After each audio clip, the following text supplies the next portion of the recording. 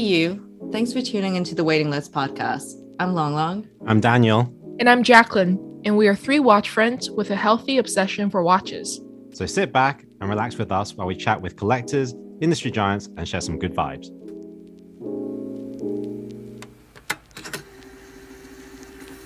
Hi, everyone. Welcome back to another episode this week. We are interviewing the famous Mike Nouveau, and we're actually doing something different because even though you won't be able to tell the difference listening, but actually I have Mike sitting next to me in my apartment in New York. And this is our first time doing an interview in this format, so I'm really looking forward to it. As always, we have Long Long and Daniel, and this is kind of like our first recording after Chinese New Year. So once again, happy Chinese New Year from the Waiting List podcast. Mike, they're really, we don't need to have a long introduction. Combining TikTok and Instagram, he has almost 500,000 followers. And you only started during COVID to post? No, way after that, actually. I started TikTok in, I think, March or May of 2022. Yeah. And then obviously I've had Instagram forever, but I didn't really start posting videos on Instagram until more recently. Yeah, so definitely one of the fastest growing watch influence accounts, if not the fastest. And welcome. Thank you. Thanks for having me. Yeah, I listen all the time, actually. That's very sweet of you to say. So I mean, if you listen all the time, then we won't go easy on you, really. Uh-oh. But we'll start slow. So for those people who don't know who you are, can you just give us a little background? Doesn't have to be watch related. Sure. Okay. Yeah, my name is Mike Nouveau. You called me influencer. I don't ever use that term, really. I call you influencer because everybody calls you influencer, and I get that people call me influencer and I hate it. Okay. So I mean, I don't know if you hate it, but I do. Yeah, I mean, it's not a term I use myself. Yeah. Anyway, I'm a celebrity. No, definitely not. I'm a watch dealer, watch collector, and I also am a watch content creator. I'm from New York. I live here now. Yeah, I mean, how did you get into watches? I got into watches. You weren't into watches before. Well, yes, correct. I didn't grow up with watches. I knew nothing about watches until I was 30, really. So pretty late. No one in my family had watches. So 2 years ago. Yeah, because I'm 32. I wish. So yeah, I only started kind of researching and collecting probably in my late 20s. I didn't get really my first real watch until I was probably 30. Yeah. So it hasn't been that long, but I'm pretty obsessive. So I kind of really dove in head first, as I'm sure you guys can kind of probably relate to. And I was a collector for a while, and then I started buying and selling casually. And then, I teamed up with another dealer, but right before COVID, and then COVID hit, and obviously everything exploded. And now, I didn't call myself a dealer for a long time, but now I'm a dealer, a solo dealer, like an independent dealer. Yeah. And you actually recently started this solo business venture. Yeah. About 1 month in. Yeah, basically, I've been completely solo, as in just on my own with my own LLC, my own business. Only about a month, basically. And how is it going so far? It's going well, better than I even could have thought. And it's an eventual move. Probably anyone who works with other dealers is eventually going to take. So yeah, luckily it's been going well. But I have a lot of people supporting me and doing business with me, thankfully. And do you think a big part of that is due to your online presence? Definitely a huge percentage, because people didn't really even know I existed as a watch dealer before. Yeah. Really, it was the videos that really jump started everything. Yeah. Can I tell you my first impression of you? Please. Before I even of course knew you. I've seen your content, but I really didn't know who you are. Okay. And I was hanging out with our mutual friend, Janet. Yep, love Janet. In Europe. And your name came up, and she kind of impersonated you. And it got me a good laugh, and I was like, I gotta meet him sometime. And that's when Janet called us to Thanksgiving, and I was like, Mike is actually coming. Oh, and that's I didn't know that. That's so funny. But anyways, her impersonation was you going to the Sotheby's office because you're creating content by yourself as well. Yes. It's not like you have a film crew with Correct. you. And you would okay, today I'm gonna film this watch. this is how I'm gonna film it. And then you're gonna walk. This is her. She's like, hi, my name's Mike. Well, I And know. then she's like, you're crab walking into the office, like being really close to your face. I have to explain to her because she's not from the TikTok generation, so I have to kind of explain how this all works. Yeah. No, but that was the way she did it. It was so funny. And then I watched the episode that you did with Rich on the Asbury Daytona. Yeah. And I'm like, that's exactly Yeah. what you did there. You're like, Yeah, oh, hello, Rich. Like the they- principal's office. They kind of give me carte blanche there. I kind of can go in and do whatever I want. So Yeah. it's a good place to to make content for sure. And it's good access they give me. Yeah. Yeah, Dan. So I'm not on TikTok, right? Right. So like I don't really know what like influencing or content creation goes there. But I'll take your word for it that you're growing really fast and everything. Um, so what do you attribute to that quick growth to compared to other kind of other content creators that are on that platform? Well, it's not just TikTok. So basically, I mean, it's Instagram too. So anyone who's listening who doesn't have access to TikTok, it's the same videos on Instagram. Um, I think when I started TikTok, which was again not that long ago, there was really hardly any watch content on there. And if there was, it'd be like, check out this $1 million blah blah blah, like the 10 most expensive watches in the world. Not that I haven't done similar content like that now and then, but I just the first kind of series I did was watch spotting on the street, where I would approach people on the street and ask what they were wearing, and they would tell me about their watch, and it was really like vintage focused because I'm really a vintage dealer. And that's where it started. And then I got a huge reaction of people. At first, I wasn't even in the videos. People didn't know what I looked like, nothing. I didn't really tell them anything about me. And then people were like, oh, I have all these vintage watches I want to sell. Can you help me? Like, oh, I want to buy this watch. How do you know if a dial is refitted? Like a million questions all at once. And I think people looked at TikTok as maybe like a very young audience.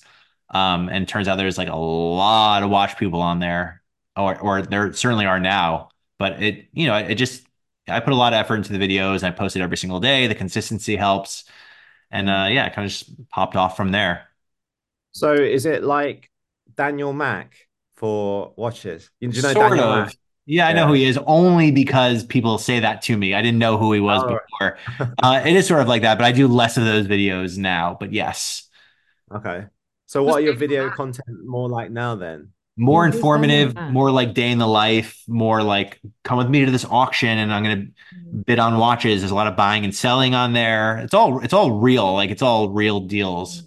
And if I have clients that I've met because of the TikTok or the Instagram, and they want to be in the video. So you would think like, oh, this person's not going to want to be shown buying a $10,000 watch, but it turns out a lot of them have no problem with it at all.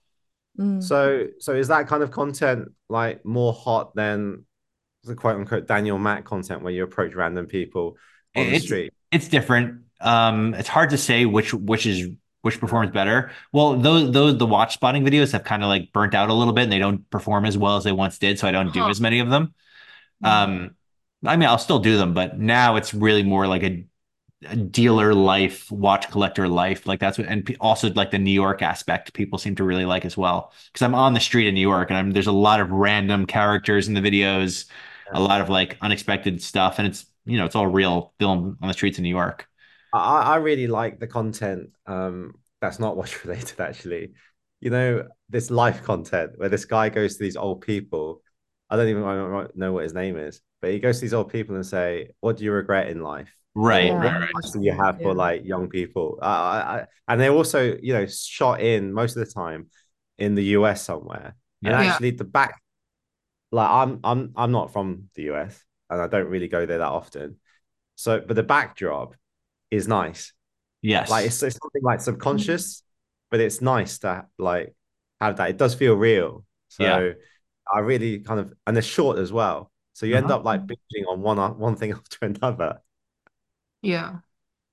Yeah. Wait, I wanted to know, who told you to start this, or did you just decide one day, I think people want to see this? I had a few friends because I was kind of in the fashion world for a long time, and I have a lot of friends that do like fashion related content. and a Mm, few of them are fairly big, and they kind of pushed me into doing it because like they had their lives kind of radically changed because of this app, and they're like, you should really do watch stuff because no one on there is doing watch stuff, and you know a lot. Um, mm, so yeah, a few, and like I'm in a group chat with like 20 other like mm, content creators, but they're all basically fashion creators, and I do watches. But there's some crossover sometimes. mm. Hmm. I see. And you mentioned earlier you're mainly like mostly into vintage. Yeah. Why is that? Why give yourself that, Well, I mean, if someone wanted me to source them like a 5711, I mean, I'm fine, I'll do that too. But vintage was always the passion. I never collected really anything other than vintage. I started with vintage. It wasn't like, oh, I like watches now. It was, I like vintage watches. and what is it about vintage watches? Because most people don't start with vintage. Right. I honestly don't know. I was just what I was drawn to. It just Hmm. seemed so much more Mm, interesting than, modern stuff that could be produced like en masse. Hmm. Yeah, Dan. So when you say vintage watches, right? Vintage watches right now, because the awareness is like so high, encompasses so many things, Mhm. right? But they're all different. So Mhm. you got vintage Cartier, vintage Patek, vintage Rolex for a Mhm. start, vintage Omegas, you've got vintage Movados, and you've got different like periods. When we talk about neo vintage And now, neo vintage for sure. okay. Yeah. So when you say you're into vintage, what are you into actually? Well, it started with like 4-digit Rolex, of course, which is kind of Yeah. like the easy starting point. Now I'd say I focus more on vintage Cartier, still Rolex, also Breguet, Piaget, Patek, stuff like that. But yeah, I mean, Okay. anything before 90s, All right. 1990s. Yeah. So like I'm kind of like back into interested in like vintage Rolex, yeah. Mhm. But specifically, I've been looking at vintage subs. For you, Uh-huh. what is the ultimate vintage sub? Maybe a 5513, a regular like matte dial 5513 with like zinc What, why, sulfide. why why do you like that one so I don't know. It much? just seems like, first of all, it's attainable. Right, yeah. There's something so vintage about it, just the font, the simplicity, like a bezel fading. I don't know. I just think that really is. I mean, I love a 1680. I love a 1675. Yeah. Yeah. And I even love like the 6542, like the first GMT, which is like so vintage. Yeah. Um, yeah. So because I've you look at these vintage Rolexes, right? And Mhm. it's really hard to stay on one piece. You know what I mean? And say, Yeah. I really like this one. I really like this one. Mhm. Because even though it's like a similar watch, you, I feel like the product offering on some reference is very different Oh, because when they started definitely. innovating like the crown guards and going Mhm. to the more what we think of the sub, and then you've got the no crown guards, which are really Totally. like Big it's crown, look small crown, yeah, the exclamation point 1680. dial, radium, Like that's tritium. eight, and then you've got like the red on it. And I've always been like a purist and say, oh, I want a clean dial, I don't want a Right. date. But then I look at it, I mean, you can get a really good one, and it looks great, you Yeah, know. I love a red sub for sure. But yeah, I mean, you could focus on just subs or just GMTs or just Daytonas. The other thing about Rolex is you could have one of each. There's not that many. If you want one sub, one GMT, one Daytona, one Explorer, one Day Date, one Day Just, you could do that, and people Yeah, but do. I'm with you as well on like the 5512, 5513 on being attainable, Hmm. right? And then having like that vintage look, but still having those modern features that Hmm. we associate with them on the sub, right? And the clean, Totally. obviously, like, how clean it is. Um, so yeah, I'm just looking and I'm thinking, oh, which one would I get and stuff, right? Yeah, I've already done it with the Daytona. For me, it's like the 6265. Hmm. Yeah, I just settled on that, and I hope I can get it. Like if it's attainable one day, I'll just go Yeah. get it. But yeah, those are the pieces. I have a question about the demand of like different vintage brands. So, Hmm. for example, every time something new is released, say Piaget now has that, I don't even know what it's called, the new Polo. Polo, Polo. Sure. right? So, do you suddenly see an influx of people saying, I want vintage Piaget? And then Yes. previously it was like, so yeah, okay. And how quickly do you see it die down? What's funny is I recorded a video or two today with I have a friend, Phil Toledano. You're friends with him, right? Phil, as in the Mr. second host of your Yeah, Instagram and TikTok account. he's in a lot of my videos. Do you guys know who he is, Mr. Mr. Enthusiast? Yeah. Enthusiast. Oh, So okay. I Okay. see him almost every day. He's in a Yeah. lot of my videos, and I was joking with him because normally he's very ahead of the curve. Uh-huh. Yet then like this past week they debuted the new Polo 79. Tony Traina at Hodinkee put out like two big Polo articles on Hodinkee, and then he bought one. I said, "Oh, you're very late here. You are like this is already almost washed, and you're now hoarding them. Normally, you hoard them 5 years ago and then wait for them to build like the Midas or like the Louis Vuitton Monterey 2. He's usually ahead of the curve. So I was like, oh, this already feels a little bit washed. And now you're buying them? I think you're a little late to this. All right. But he's hoarding some peculiar stuff. Yeah, he has some crazy stuff. I watched an episode where he was like unboxing the thing that he won from I don't know what brand. I think it's like a Rolex. There was a Chopard, there was a Piaget. There's a lot. Okay, maybe it was a Piaget with the diamonds. And then he was like, I'm selling all my desirable watches to buy junk that nobody wants. Yeah. Also, what's really funny is he was on an early Hodinkee Talking Watches episode, and I don't think he has a single watch still from that video. Yeah. But for those who know you, you're big on vintage Cartier content right now. And you're wearing a vintage Cartier yourself today, which brief sidetrack just broke a world record. Yes. How do you feel? I mean, I honestly still think it was a good deal. Yeah. There's so few of these. So for those listening, this is the Cartier Coussin, aka the Bamboo, which I got for nearly nothing. I did a video of me finding it and getting it. And then, one sold at Antiquorum for 55,000 or that Davidoff brought. Yeah. Sasha Davidoff bought it. And then people were like, oh, and then articles came out about it after that auction because it was like such a huge jump for this kind of random Cartier. Meanwhile, there's probably 10 times the amount of crashes exist than this. Oh, 1991 crashes. Well, I'm telling you, they only made this once. And they made crashes in the 60s. Then they made them in the 80s, the 90s. Now they make a million special orders. I was with some people from the Cartier factory, and they said they do more special order Cartier crashes than they do production crashes. Yeah. So they made this once. They've never remade it. There's probably, I don't know, 200 of them or something. And I think and one sold today. I'd loop this for 67,000. And you see the backlash starting like, oh, like people are propping these up. I don't think so. No one's really hoarding them, as far as I know, except for maybe Johnson in Hong Kong. I think he has 4 of them. I have this one, Sasha has one, and now whoever the winner at Loop This has one. And if you needed one tomorrow and you were a billionaire and you needed one tomorrow, I don't know where you're getting one because there's none on the market. So I don't know, for 67,000, I mean, I wouldn't sell this for 67,000, that's for sure. So when the Loop This listing first went up, we were in the office and we were kind of joking. We were like, it's probably Johnson and Mike Nouveau bidding against each other. Well, it's funny. I looked at the bid at the end. You could see like bidder number one. There was like 4 or 5 bidders over 40,000.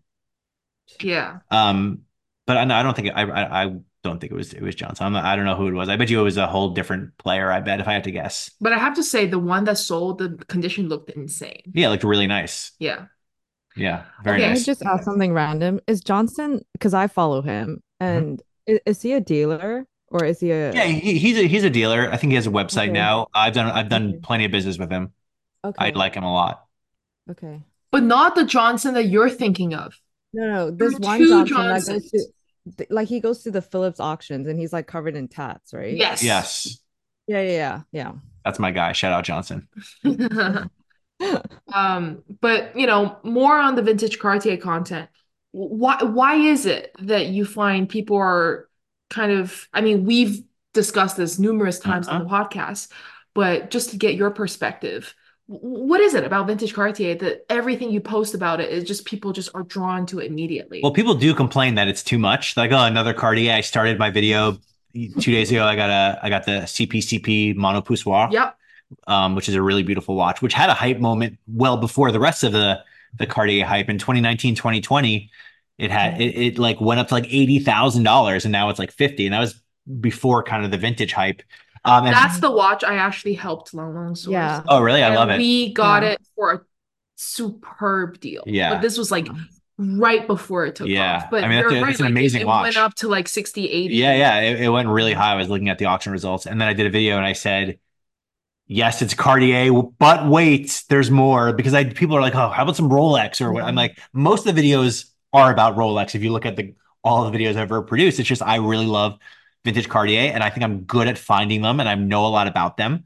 And they're fun to talk about, and it's not like a Rolex where there's a million of them. There's you know how few watches they produced up until the 60s, like a couple thousand Yeah. from like 1912 to like 1960, whatever. There's a few thousand made. It really is a treasure hunt. And there's also the aspect where you can maybe walk into a jewelry store somewhere and you know behind the counter there's a tank and you're like, oh, there's a tank, it's $6,000, but you look closer, oh, it's a London tank, it's actually worth $30,000, but I can get it for this price because you know nobody knows, Nobody and you knows. can't really Google what if you have a random Submariner, anyone can Google what's on the dial and kind of figure out what it is and when it's from. You can't really do that with Cartier, so I think you know it adds a real treasure hunting element to it, and I've put a lot of that on screen, and you know I really like it. And would you say it's like your most enjoyable type of content to create, or I are wouldn't. there I wouldn't others? say the most. The content I like making the most are the kind of where I'm actually buying a watch and I kind of like win a little bit, Mm. or you know ones where I'm selling stuff. That's the kind of stuff I like. Anything real, like a real negotiation, like a real deal, or me scoring big. Like those are the videos I like best. But yeah, I mean, I talk about Cartier because people ask about it. I have to ask you this question, and then we'll take Dan's question. Do you find that you have a competitive edge when you're negotiating and you're recording at the same time? Because before you answer, I'll Yeah. tell you like why I asked that question. I'm watching you like negotiate at Miami Antique Show Yes. where we both were at. Yes. And it just felt like having recording while on camera, the person's like almost too embarrassed to stay like put with their offer and they have to cave a little bit. Well, I hope that's the case, but in reality, I don't film that many deals. Most of them I don't film, but the one in Miami, the one where I found the New York tank, that guy I don't even know if he knew I was filming. I was just filming as a customer. Mm. And they encourage you to film there because Yeah, because they want publicity. yeah, the actual like Instagram account from the antique show was like, please tag us. We love these videos. And they're like reposting them. They definitely encourage filming. But yeah, I Yeah. mean, I don't know. Before you start, you kind of know the range of what you're going to get the watch for. And Mm. especially in that one with the New York tank, the guy didn't even negotiate. We just went back and forth, and he was just like giving me a brick wall, and I'm like, okay, I'll take it. So you know, I did kind of like have to buckle a little bit in that example. Yeah. But yeah, I guess if I ran into if I ran into like some coy dealer and was just filming, maybe he would feel like, oh God, I have to say yes to this deal if it's on camera. Also, I feel like I'm very stubborn when it comes to negotiating, and I can walk away pretty easily as well. You can? Yeah. So you don't get emotional. I can, but I can also be like, that's it. I'm walking away. Hmm. Well, no. After Dan, I'll have a question. Dan, you can go first. Oh, I was just going to say, next time, Jack, or all of us, if we ever have a negotiation, just take a phone and pretend we're recording. Yeah, it's a good Unless idea. No, I swear, I think there's something about, I mean, I don't have proof of this, but there's something about negotiating like while you're on camera. You want to be on your best behavior. You want to be likable and approachable. And you're like, ah, okay, for you, I'll do 500 Well, bucks or something. because you're conscious that it might go public and then you have that reputation, right? And I'm But so sure, yeah, people you are negotiating with probably know, like the watch people, Yeah, the maybe watch you people they do, probably, but also don't forget I get final cut at the end of the day. yeah, I yeah, get yeah. to kind of edit it how I want to edit it. Yeah, it's true. Mm. my question was, well, it wasn't a question. It was more of a statement. Like when you're talking about like vintage Cartier, yeah, Jack, come on, I think your Instagram page, yeah, is a big influencing like page on like Definitely. vintage Cartier. You and Roni, like Gold, it's like a Roni and Goldberger are on a you're whole other level. you're the female Goldberger. Yeah, exactly. You're Oh, like female the Goldberger. godmother of Cartiers. Oh my God, imagine if that sticks. Like You could you're be the the Chinese female Goldberger. Goldberger. Jack is the the female. Chinese Yeah. female Yeah, Goldberger. yeah. But then you gotta like step up your fashion sense. Yeah. No, I gotta start tanning more. Yeah, he is a Yeah. tan gentleman. And I gotta start wearing watches like Yeah. 3 fingers above my knuckle. I like that too. Like You know all what? the way. He got me into the pigskin straps for Oh vintage yeah. Cartier. Oh Mm. God, what like I just ordered a bunch of new old stock ones from like the 1940s that I found online. Not Cartier, just like at That's whatever. insane. Yeah, because it's hard to find. Like Jean Rousseau, who I get all my straps from, They they don't. don't even do pigskin. No. I don't know why. Pigskin and sheepskin, I don't think they do as much. Mm. It's mostly calf and Yeah, suede and and exotics. Yeah. yeah. Um, Mm. Lola, did you ask your question? Yeah. So, Mike, I know you made this video, like you went to Chinatown and there was Mhm. this like small little shop, and then you found Mhm. this, I would say like a lady's tiny paddock with a Yeah. Cartier bracelet. Hmm. So there's a lot of these in Hong Kong if you just shop around the antique stores, and they're like tiny paddocks about 10K USD. Right. And I've always thought, well, if I can find it, it means that it's not special because it's not like I found something special, it's just there. Right. And I've always thought, should I just pick these up first? Because there's also tons of like tiny Piagets with the stone Right. dials. Should I just pick it up and then keep it? Or do you think it's just there because nobody wants it? I mean, And I instead, think yeah, I doubt myself a lot too, especially with like auctions or something like that. Like, oh, no Yeah. one else is bidding. Like, did I miss something yeah, here? Or yeah, if this was sitting here, but if you know enough, if you can completely mm, authenticate it yourself, then yeah, I would definitely buy it. And like, if um, I bet if I went to Hong Kong, I mm-hmm, can buy stuff for my market that will sell instantly for a good profit, even though there's more watch dealers in Hong Kong than probably anywhere else in the yeah, world. Yeah. If I could probably sell every single one of those Piaget stone dials, honestly, because I have a lot of people looking for them. Yeah. And I mm, think the good thing about Piaget stone dials is that I mean, they're hot, but they're not hot enough mm, to have people to make counterfeits, right? Oh, Like the definitely. Rolex dating Yeah, for yeah, HS. mm, mm, definitely. And also, like most people don't know what they are, but collectors do. And I think even like the surface level dealers, like the 47th Street dudes, don't even know what they're looking No. at. So you could probably go and clean up somewhere. And I love, there's so much value. Like I always say, yeah, like, look at this amazing, like lapis tank yeah, style Piaget. Like imagine if this had Cartier on it, it would be Yeah. $50,000. yeah, Yeah. yeah, Yeah, I mm, mean, just on further to Long's question, I've got quite a few friends or clients that do exactly that. Long. They go to these flea markets or the markets in mm, China, sometimes in Hong Kong, and they pick up these certain things. Sometimes they don't know.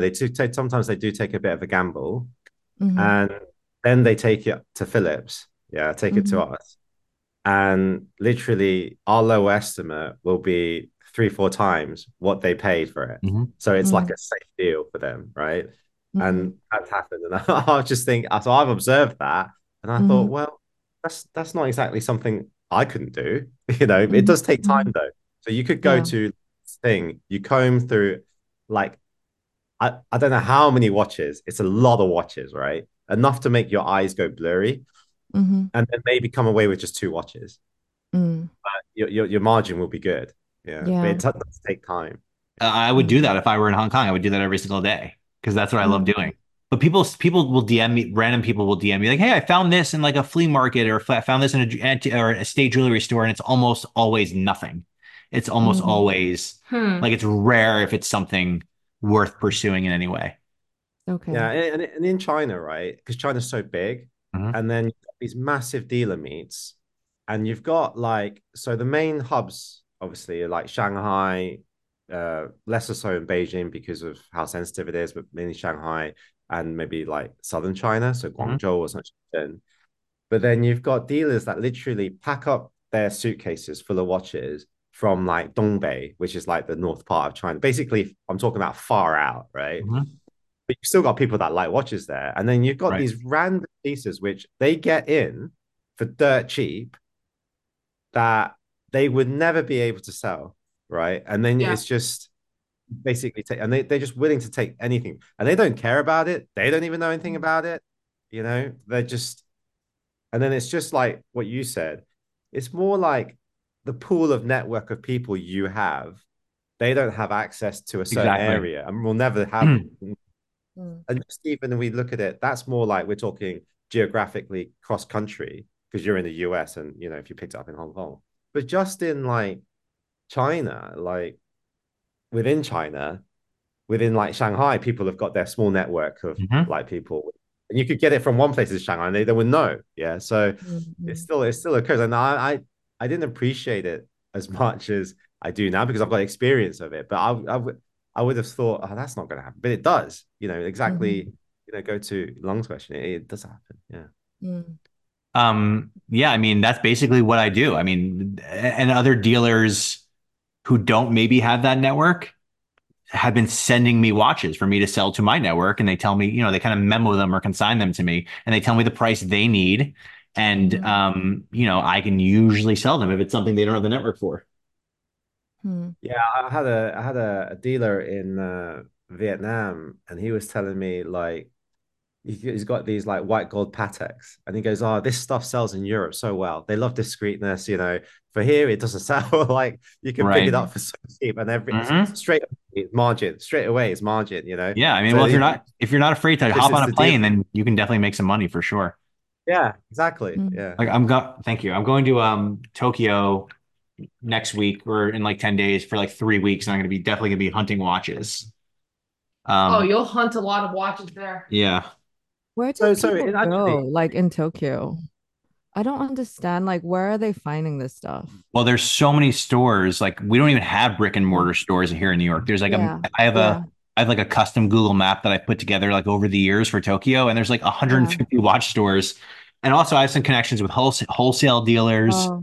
Oh, There's Nakano Broadway, which is like the famous. yeah. So Yeah, I went to Nakamo, but that's the thing. Like, I also made this whole Google map, went to everything. yeah, And then I was like, what am I looking at? Because it's just all the modern paddocks that are right. marked up. And I was just like, okay, cool. It must be just an experience, and you have to know people, I Right. guess. Yeah. Typically, you're not buying Yeah. something right at like Jack Road, but Yeah. like there's little shops in Ginza. There's like I don't know if you know that shop Private Eye, which is like in the middle of nowhere, which has Yeah. Yeah. amazing stuff. There's a shop Yeah. Iguchi, which is also in like Kichijoji, which is like so in the middle of nowhere. Showman. Yeah, yeah, that one's famous. Yeah, yeah.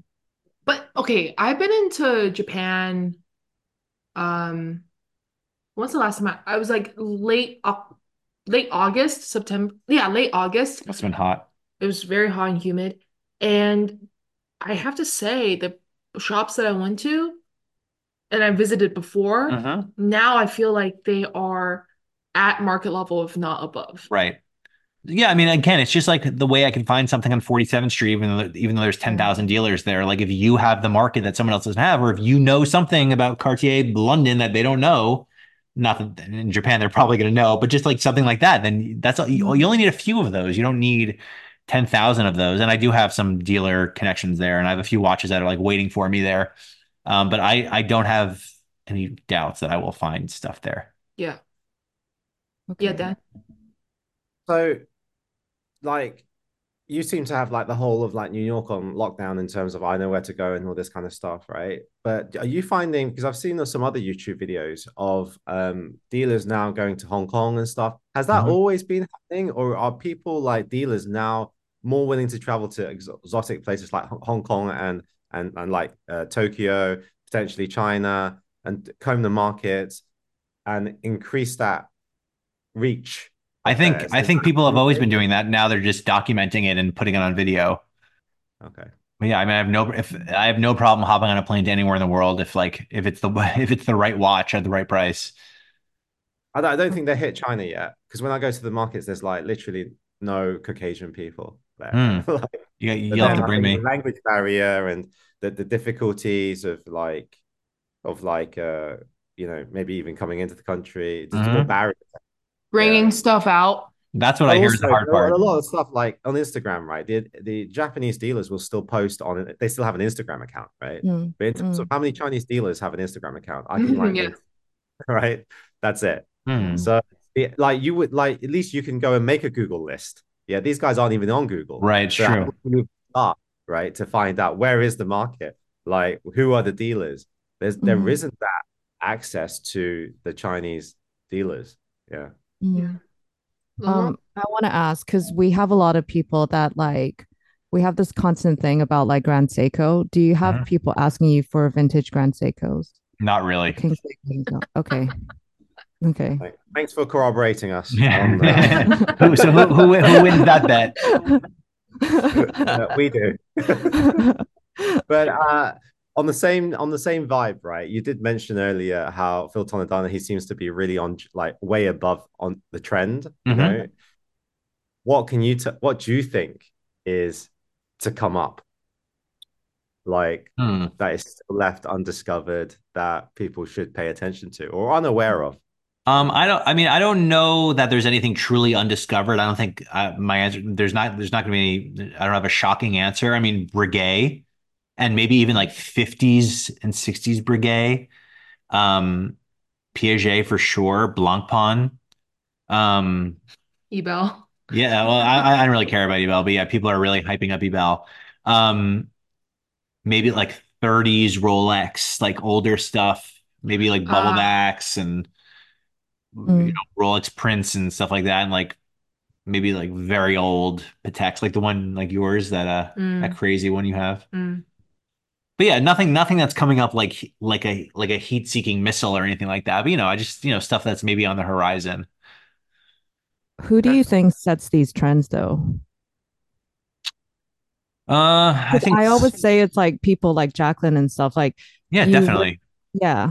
And she's savvy gonna be like, collectors. no, yeah, yeah. Yeah, it's people on Instagram for sure. That's who it is. Because how else would you other people even know about it? Mm, I don't think that everybody combs all the everything in terms of like watches like the way we do it, right? I still think, as an average Mm. enthusiast, it does take a lot of time. So if it's easy and you've just exposed it on a certain page, and like Jack, you photograph everything amazingly, you package it up perfectly, even better than a brand, right? In most mhm. cases. Once you have that exposure and you have some, then people start talking about it and people are aware of it, and then it comes like in the mainstream. But yeah, that's how I think it happens. Mm, On that mm, note, like just a brief tangent, I was speaking with our like our friend Dusik, who we've had on to the podcast before. mm, He was one of the first people I met when I got to New York, and he was one of the 12 people to get the Simon Brett subscription, which mm, we've also interviewed Simon on our mm, podcast. Shameless plug, if you didn't know, go back to listen.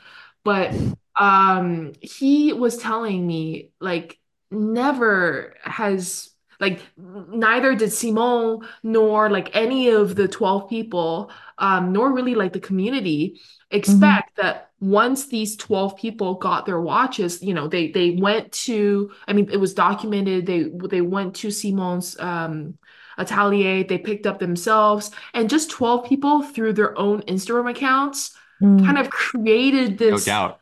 you Well, know, it's also 12 of the right people. uh, Yeah, it's exactly the right Yeah. 12 of the people. right people, Yeah. like James, Totally. uh, Christian, Christian, Dusik.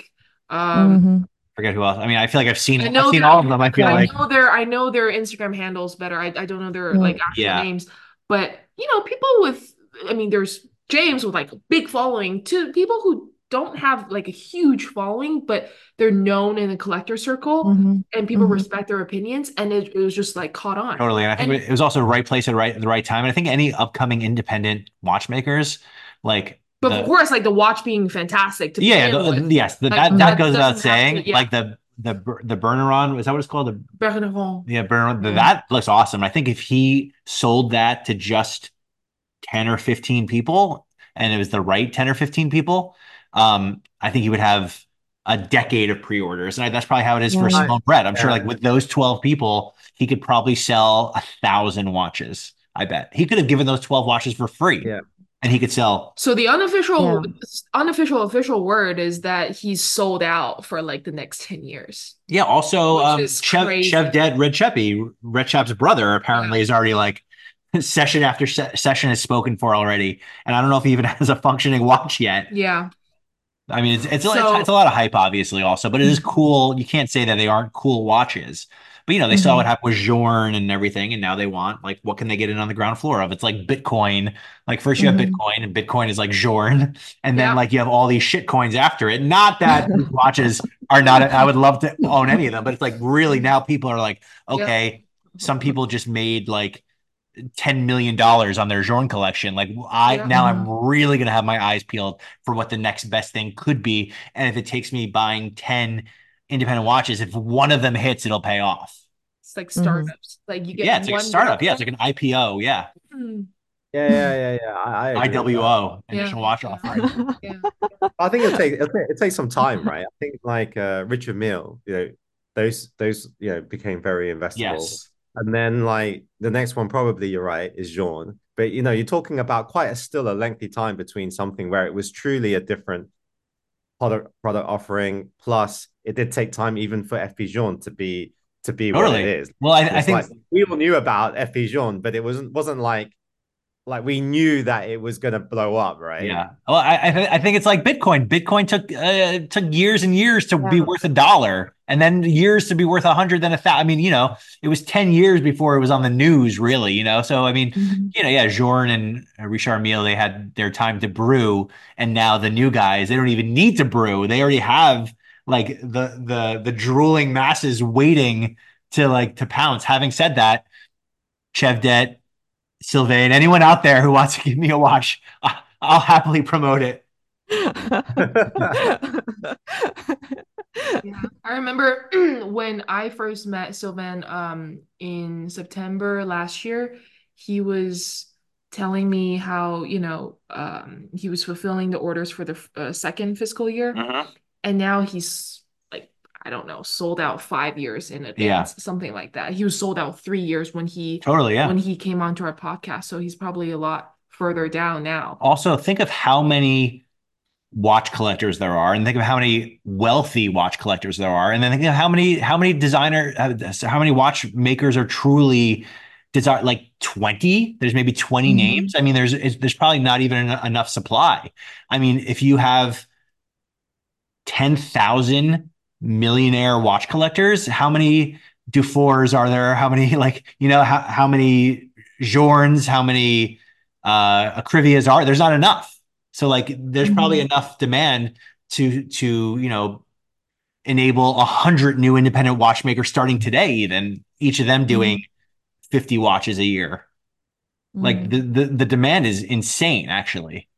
Did you do anything like the reporting on the Louis Vuitton Independent Prize after the award? Did you No. know?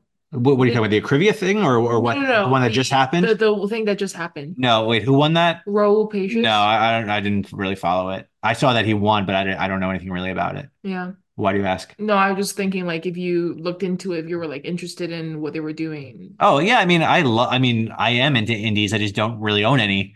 And if I also the other thing, even if one of these guys were like, okay, we'll give you one from the first Mhm. subscription or whatever, like I can't pay 50 grand for like Mhm. a brand new watch. Yeah. So Mm. even if they came to me and said, oh, we have number one with your name on it, well, maybe in that case I would maybe make it happen, but like Yeah. it would be very, very difficult. Yeah. Can I Just ask because a you're random not a question? Yeah. What kind of customer is like the most annoying that you hate working with? Tire kickers. The customer that let me think. I probably have a good answer here somewhere. Definitely the tire kickers. Um, it's like that meme. There's the meme where if you're selling like $100 item, the customer has 4,000 questions. If you're selling a $10,000 item, they just say wire Yeah. sent, and that's it. Yeah. Um, yeah, I mean, I don't know. I mean, I appreciate anyone who's interested in purchasing with me or doing business with me, of course. Hmm. But sometimes you can tell if someone's going to buy something or not. And Yeah. also like low ballers, tire kickers. Yeah. Mm. Yeah. Like I would put them as I don't put them as Takis, but I just people say people that are unrealistic. Like Totally. Like, please have an but idea of the sell realm of them this low. watch before you Yeah, kind of ask the exactly. price. Yeah. Like exactly. Like they'll say something and I say, like, yeah, the market's not that though. And they'll say, no, I know the market. And it's like this. And then I'm just like, no, you don't. Like Or it's not that. anyone using Chrono 24 as a comp, Yeah, like, take exactly. Chrono 24 and subtract 40%. Yeah, exactly. Like they'll exactly do that. They'll say, oh, they'll literally their way of knowing, right, is looking at Chrono 24 and then kind of come up with an average price. I mean, like if it was that simple, I mean everybody would know market price, you know. For And sure. it's just like, and I like tell them, no, it's not. And it's like, and then they think that like I'm trying to take a bigger cut, you know. Of course. And also I know the ones that's that you not the see case, online yeah. are the ones that are sitting unsold. Mm-hmm. So those are the ones that are not selling. So why would I pay that price? Or you know what I mean? Very true. Mm. Yeah. So I Mm. find them kind of like but I still like act courteous, and I just think, okay, well, with those, I always think, okay, I'll just because they're never going to sell at that price, right? So I Right. always think eventually you're going to realize that. Mm-hmm. You know, you exhaust all your channels. I mean, there's a reason why you're asking me because you can do it, right? Like Exactly it looks right. that Mhm. easy, you know. So, and I also feel like, yeah, like have to respect that the fact that that person who is doing it for you is offering some value because if you could do it, you would have done it yourself. So 100%. don't come up to me and say like, oh, you know, like and be bullish because the fact is you can't move it. And if you Right. were Mm. serious about getting cash, you know, then yeah, that's what I Yeah. think. And there's value in being able to move a watch quickly. Exactly. Sure. Yeah, And quickly. keep the money And moving. even especially like those ones which say like they want to flip, right? They don't want to get caught. And then they're like think they got all these demands and they still want that high price. I'm like, you can't like you're asking for all these caveats, right? And Yeah, you don't want to pay anything for it. totally. Do you know Yeah, what I there's also get? Do you know what I also get a lot that's very amusing and I like I don't think anyone's ever gotten me with it. So whenever there's like a small auction somewhere, and anytime there's a small auction you have your eye on, you think, oh, maybe I'm the only one who sees it, but that's never the case. Like especially with Cartier, if there's like Yeah. if there's a rare Cartier in some small auction somewhere that's kind of like off the radar, the hour that it ends, as soon as it ends, I have 10,000 texts. Did you see that? Like, were you watching? Were you bidding? We were all bidding, blah, blah, blah. But what I get now is I just won an auction at a small auction house. And the whole week prior, three different people sent me or DM'd me just the No. photos of the auction, being like mining for information. Like, hey, what do you think of this? You think this is real? And I always say, I never comment on other sellers' watches ever. So it ranged from, oh, my grandfather has this. Is it worth anything? Is it real? Can you authenticate it? I'm like, oh, I can authenticate it so you can try to bid that in the same auction as if I don't know. Or they'll be like, oh yeah, Oh, wait, they say my yeah, grandfather this is my has. grandfather's watch using these auction photos with no watermarks. But yeah, this is my grand. I'm like, oh, cool. Set it to 310 and send me a picture of it, and then I'll let you know what I think about it. It happens a lot. Like people really think they're sneaky. yeah. Yeah, Yeah. and especially especially those ones which are basically trying to they themselves are trying to find that market price. oh, So they absolutely. They want my yeah, knowledge, but they don't want to yeah, give me anything for it, of yeah, course. And exactly. in Yeah. my bio on Instagram, it says no consultations via DMs. Like I'm not gonna do work for a stranger. You know what I mean? If you're my friend or Mhm. another dealer, then definitely I'll advise. But like for a random stranger, like I do not answer DMs where like require like with for my labor for free. I just don't do it unless Mhm. like I really see a situation where someone's about to get hurt or screwed. Then Mhm. I'll help. But like if you're sending me an auction list, like sending me photos from an auction list and pretending it's yours, and you think I'm not going to know, I block those people get blocked. I should really put them all together and do a video about it. You should. Yeah. Wait, I have a question. What's like the sickest watch someone offered you via like DM or TikTok or like an online I platform? mean, in terms of just sickest watch, like people have offered me the Tiffany 5711 or saying like, oh, do you know anyone, like that stuff like that. And um, someone, oh God, let me think. In terms of stuff that's I could realistically get, it's hard. I get a lot of cool stuff in my DMs, and the bad part is sometimes these people disappear. I have to like abide by dealer code, and like some random person with their grandfather's watch does not. So I can make a deal with someone, and I could be about to wire them like, actually, you know what? I want this much instead. Like a dealer couldn't do that. Or and you're talking to somebody for a week and then they just disappear. Like that's all that happens Mhm. all the time, and it's very very annoying, especially if you get excited about something that you're going to buy and then they Mhm. just disappear. What Yeah. is dealer's code? It's just like once you like once you make a deal, once you say deal or mazal or whatever, it's like set in blood. Like there's no breaking it. You can't go back. I mean, it Even really if you change your mind and like circumstances don't work out? as the dealer, Yeah, yeah. yeah, absolutely not. Like really, I mean, if you're just dealing with a friend, maybe they'll let you get away with it. In one of the Mhm. dealer chats and you are gone for one thing like that. You're gone for sure.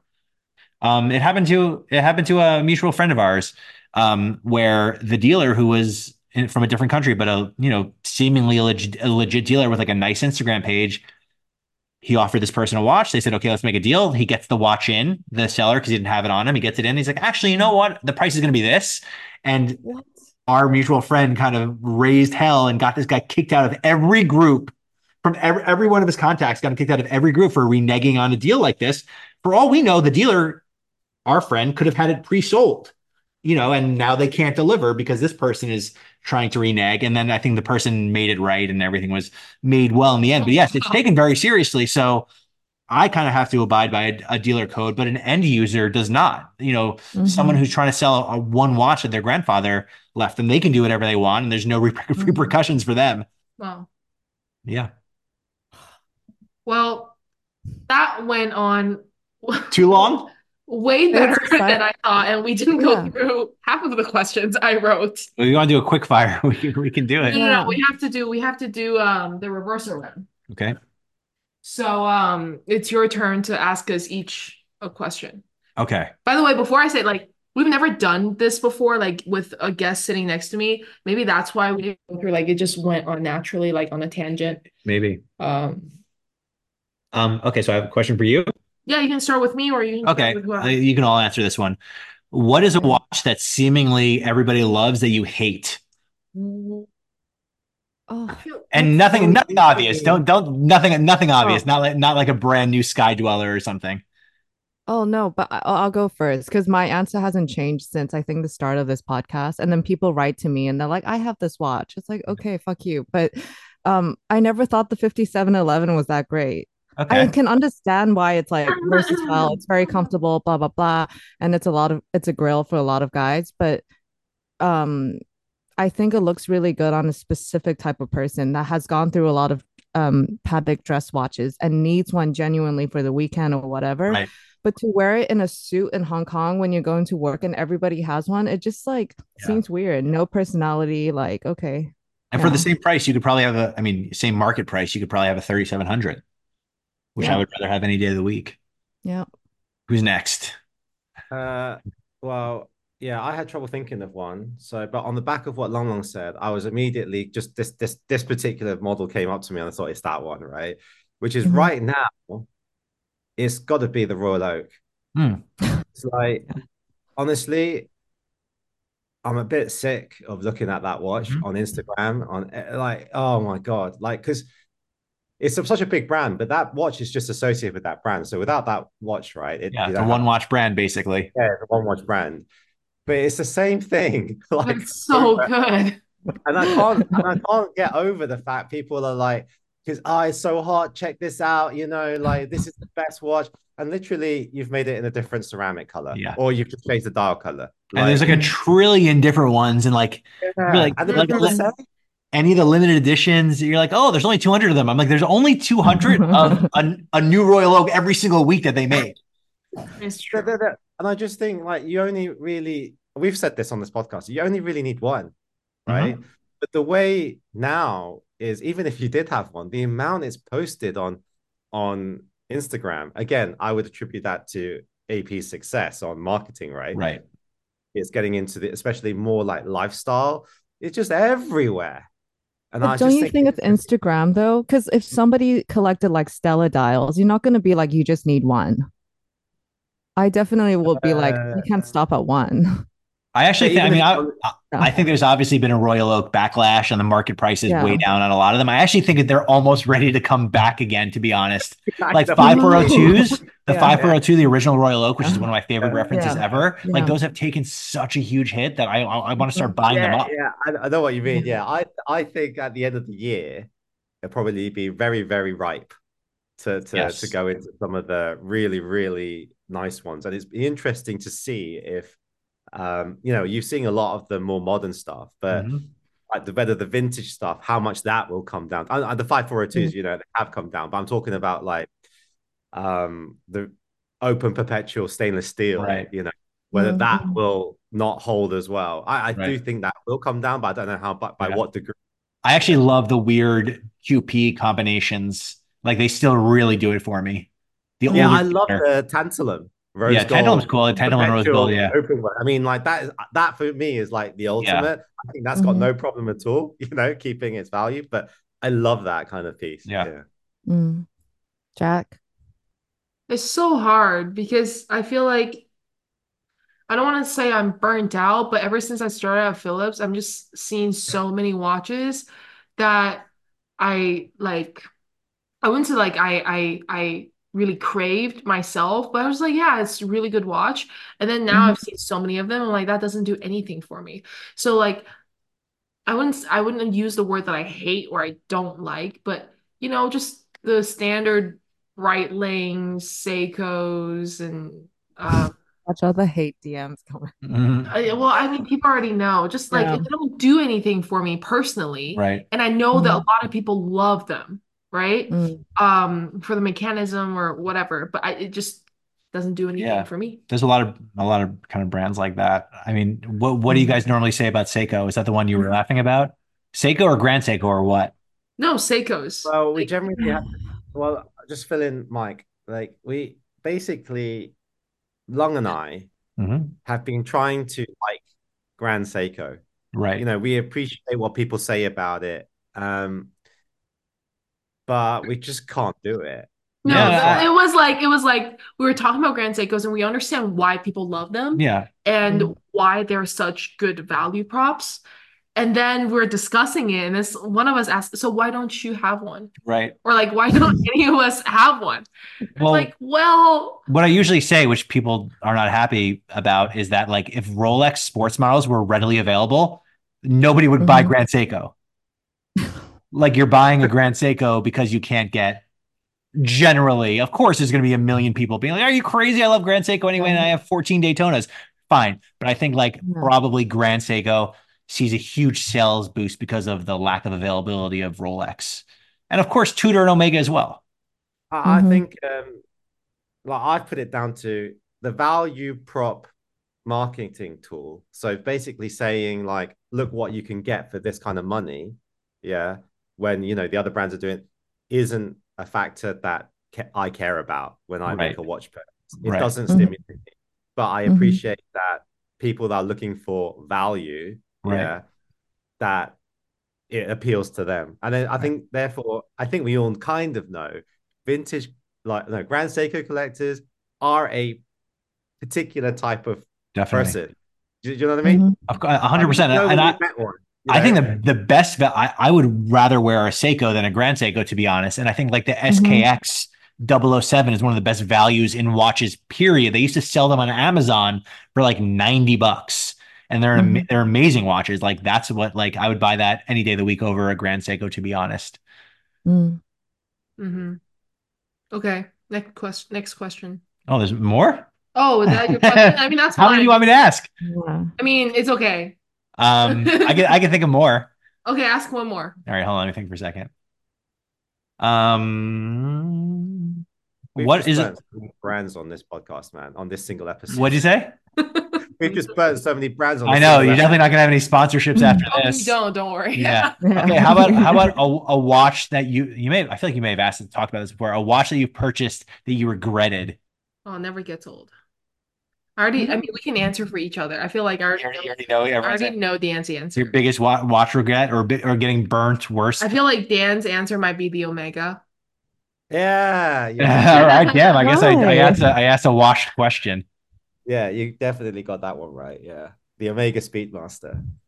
Yeah. Um, I appreciate that it's an iconic watch, but the modern iteration, still with the Hesalite dial, is it's just way too big for me, Hmm. right? And it just doesn't work on my wrist. Having said that, I still just on the a few episodes ago, if you gave me a like a CK2915-2, I would love that because it Right. fits my wrist way better. And I prefer like the small different design cues like the broad arrow Hmm. and a little bit patina. I still something that I think is consistent in like the watches I like. I do like icons. I do like Yeah. the historic representation of a piece in history. So I appreciate that. But at that size, at 37.5, Hmm. I think it works way better on my wrist than 41. Right. And because it's a thin bezel as well, it just makes it look even bigger. So I tried to like it. I bought it, but I never wore it. Yeah. Hmm. Yeah. Yeah. Mm. I'll go next. Jack. For me, it Okay. was like the Paul Newman Daytona. Really? Yeah. Huh. What? Which one did you Why? have? I had the black dial Paul Newman 6239, Okay. and there was just like a lot of things going on with the watch. I bought it when I wasn't educated well enough, Right. and I definitely You got a clunker? I Mm. definitely did that. But before I realized, there Yeah. was a period of time when I was very much enjoying the watch. Right. And but even then, like it was during COVID, I was back home in Vancouver, and nobody had ever stopped me on the street for like seeing a watch on my wrist, but someone stopped me for the Paul Newman Daytona. And that was the first time I was like, whoa, like it really is, I mean, an icon, but it's noticeable and it could be dangerous.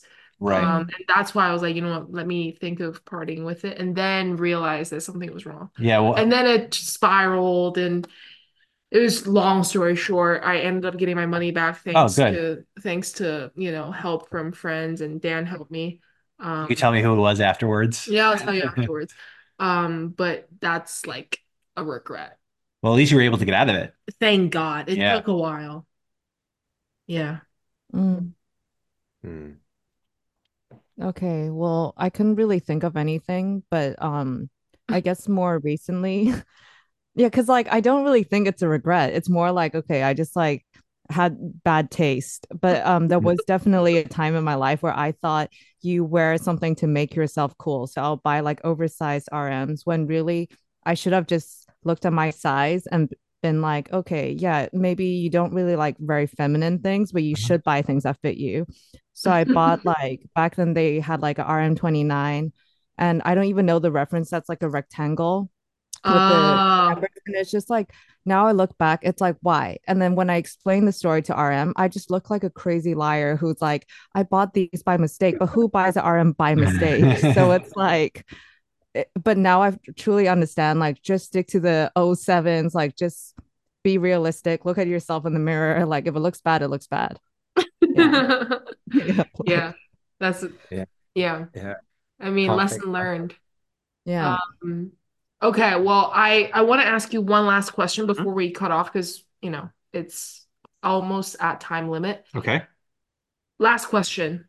If you could build your three-piece dream collection right now, Right what would it now. be? Okay. See, when people like kind of ask this type of question, I don't know if I should say like a realistic answer or like something maybe attainable in the next 2 years, hypothetically. Do both. Attainable. Do the latter. Yeah. Attainable? Hmm. Okay, so like a Yeah. 30, like a 3940 for series, tactfully perpetual calendar. Yellow Right. gold. Yeah, yellow gold, or maybe when Okay. you have the early second series. I, Yeah. I would take that one too. Yeah. Um, Maybe a coral dial date eight, a coral dial Rolex date eight, Yellow gold. That's yellow gold, nice. yeah. I've always loved the coral dial. When I started looking at them, they were Mm, like $30,000. Now they're like 10 mm, times that price. mm, And maybe like a something Cartier London, like a tank cintre, like a full size Mm, London cintre or something like that. I would love it. mm. That'd be an amazing collection. Those are all dress watches, huh? yeah. Yeah, all right. If there's one watch that you could trade your Kusan for, God, it's like tough. if someone like just slid into your DMs, but you don't know what watch you're proposing, like Yeah. you have to ask in reverse. Like, you want my Kusan? Give me this and I'll trade. What watch is that? That's like relatively reasonable. Um, God, Don't say like, that's so tough. God, I don't know. What watch would it be? It wouldn't be a 3940. I wouldn't trade it for 30. It would have to be like have they be more special than it has that. to be more special and more Yeah. valuable, to be honest, because I value this even Hmm. higher than like the auction today. Yeah. Um, Hmm. Maybe something crazy from Cartier, some Cartier London, something crazy. I don't know. How about the turban? No, it doesn't do it for me. You know, No, it doesn't do it for me. because it's quartz. No, are they all quartz? So the unofficial official story is that I mean, like look back to when they were made. They were made Right. during the quartz era.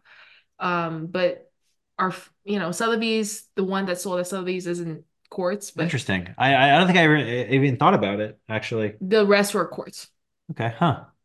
No, but that watch, quartz or mechanical, didn't really ever do it for me. I love this. I love this in tray. Obviously, I love the crash, but I think I can get one of those eventually. Yeah. Um, God, I honestly don't know. Oh, you really like your Busan. No, I That's really it. do. I just value it really highly, Yeah. honestly. I'd buy another one if I could find one for a reasonable price. Yeah. Or the white gold one. Yeah, that one's insane. Goldberger has one. Roni also has Yeah, one. those probably the only two that exist, maybe. They probably got it for like what, 10K back Yeah, in it the could have been day. even less. Ah, good old days. All right, guys. Thank you so much for tuning in to this week's episode. We hope you enjoyed it. Happy Valentine's Day. Thanks for having me. Of course. Thank See you you. tomorrow. Yeah. All right. See you. Thanks, Tune in for the Mike. next one. Bye. As always, thank you for listening to the Waiting List podcast. We hope you've enjoyed it as much as we have. And if you have any questions, Comments. Or feedback. feel free to reach out to us at the Waiting List Podcast on Instagram or via our private accounts. We'll see you on the next one. Bye. Bye.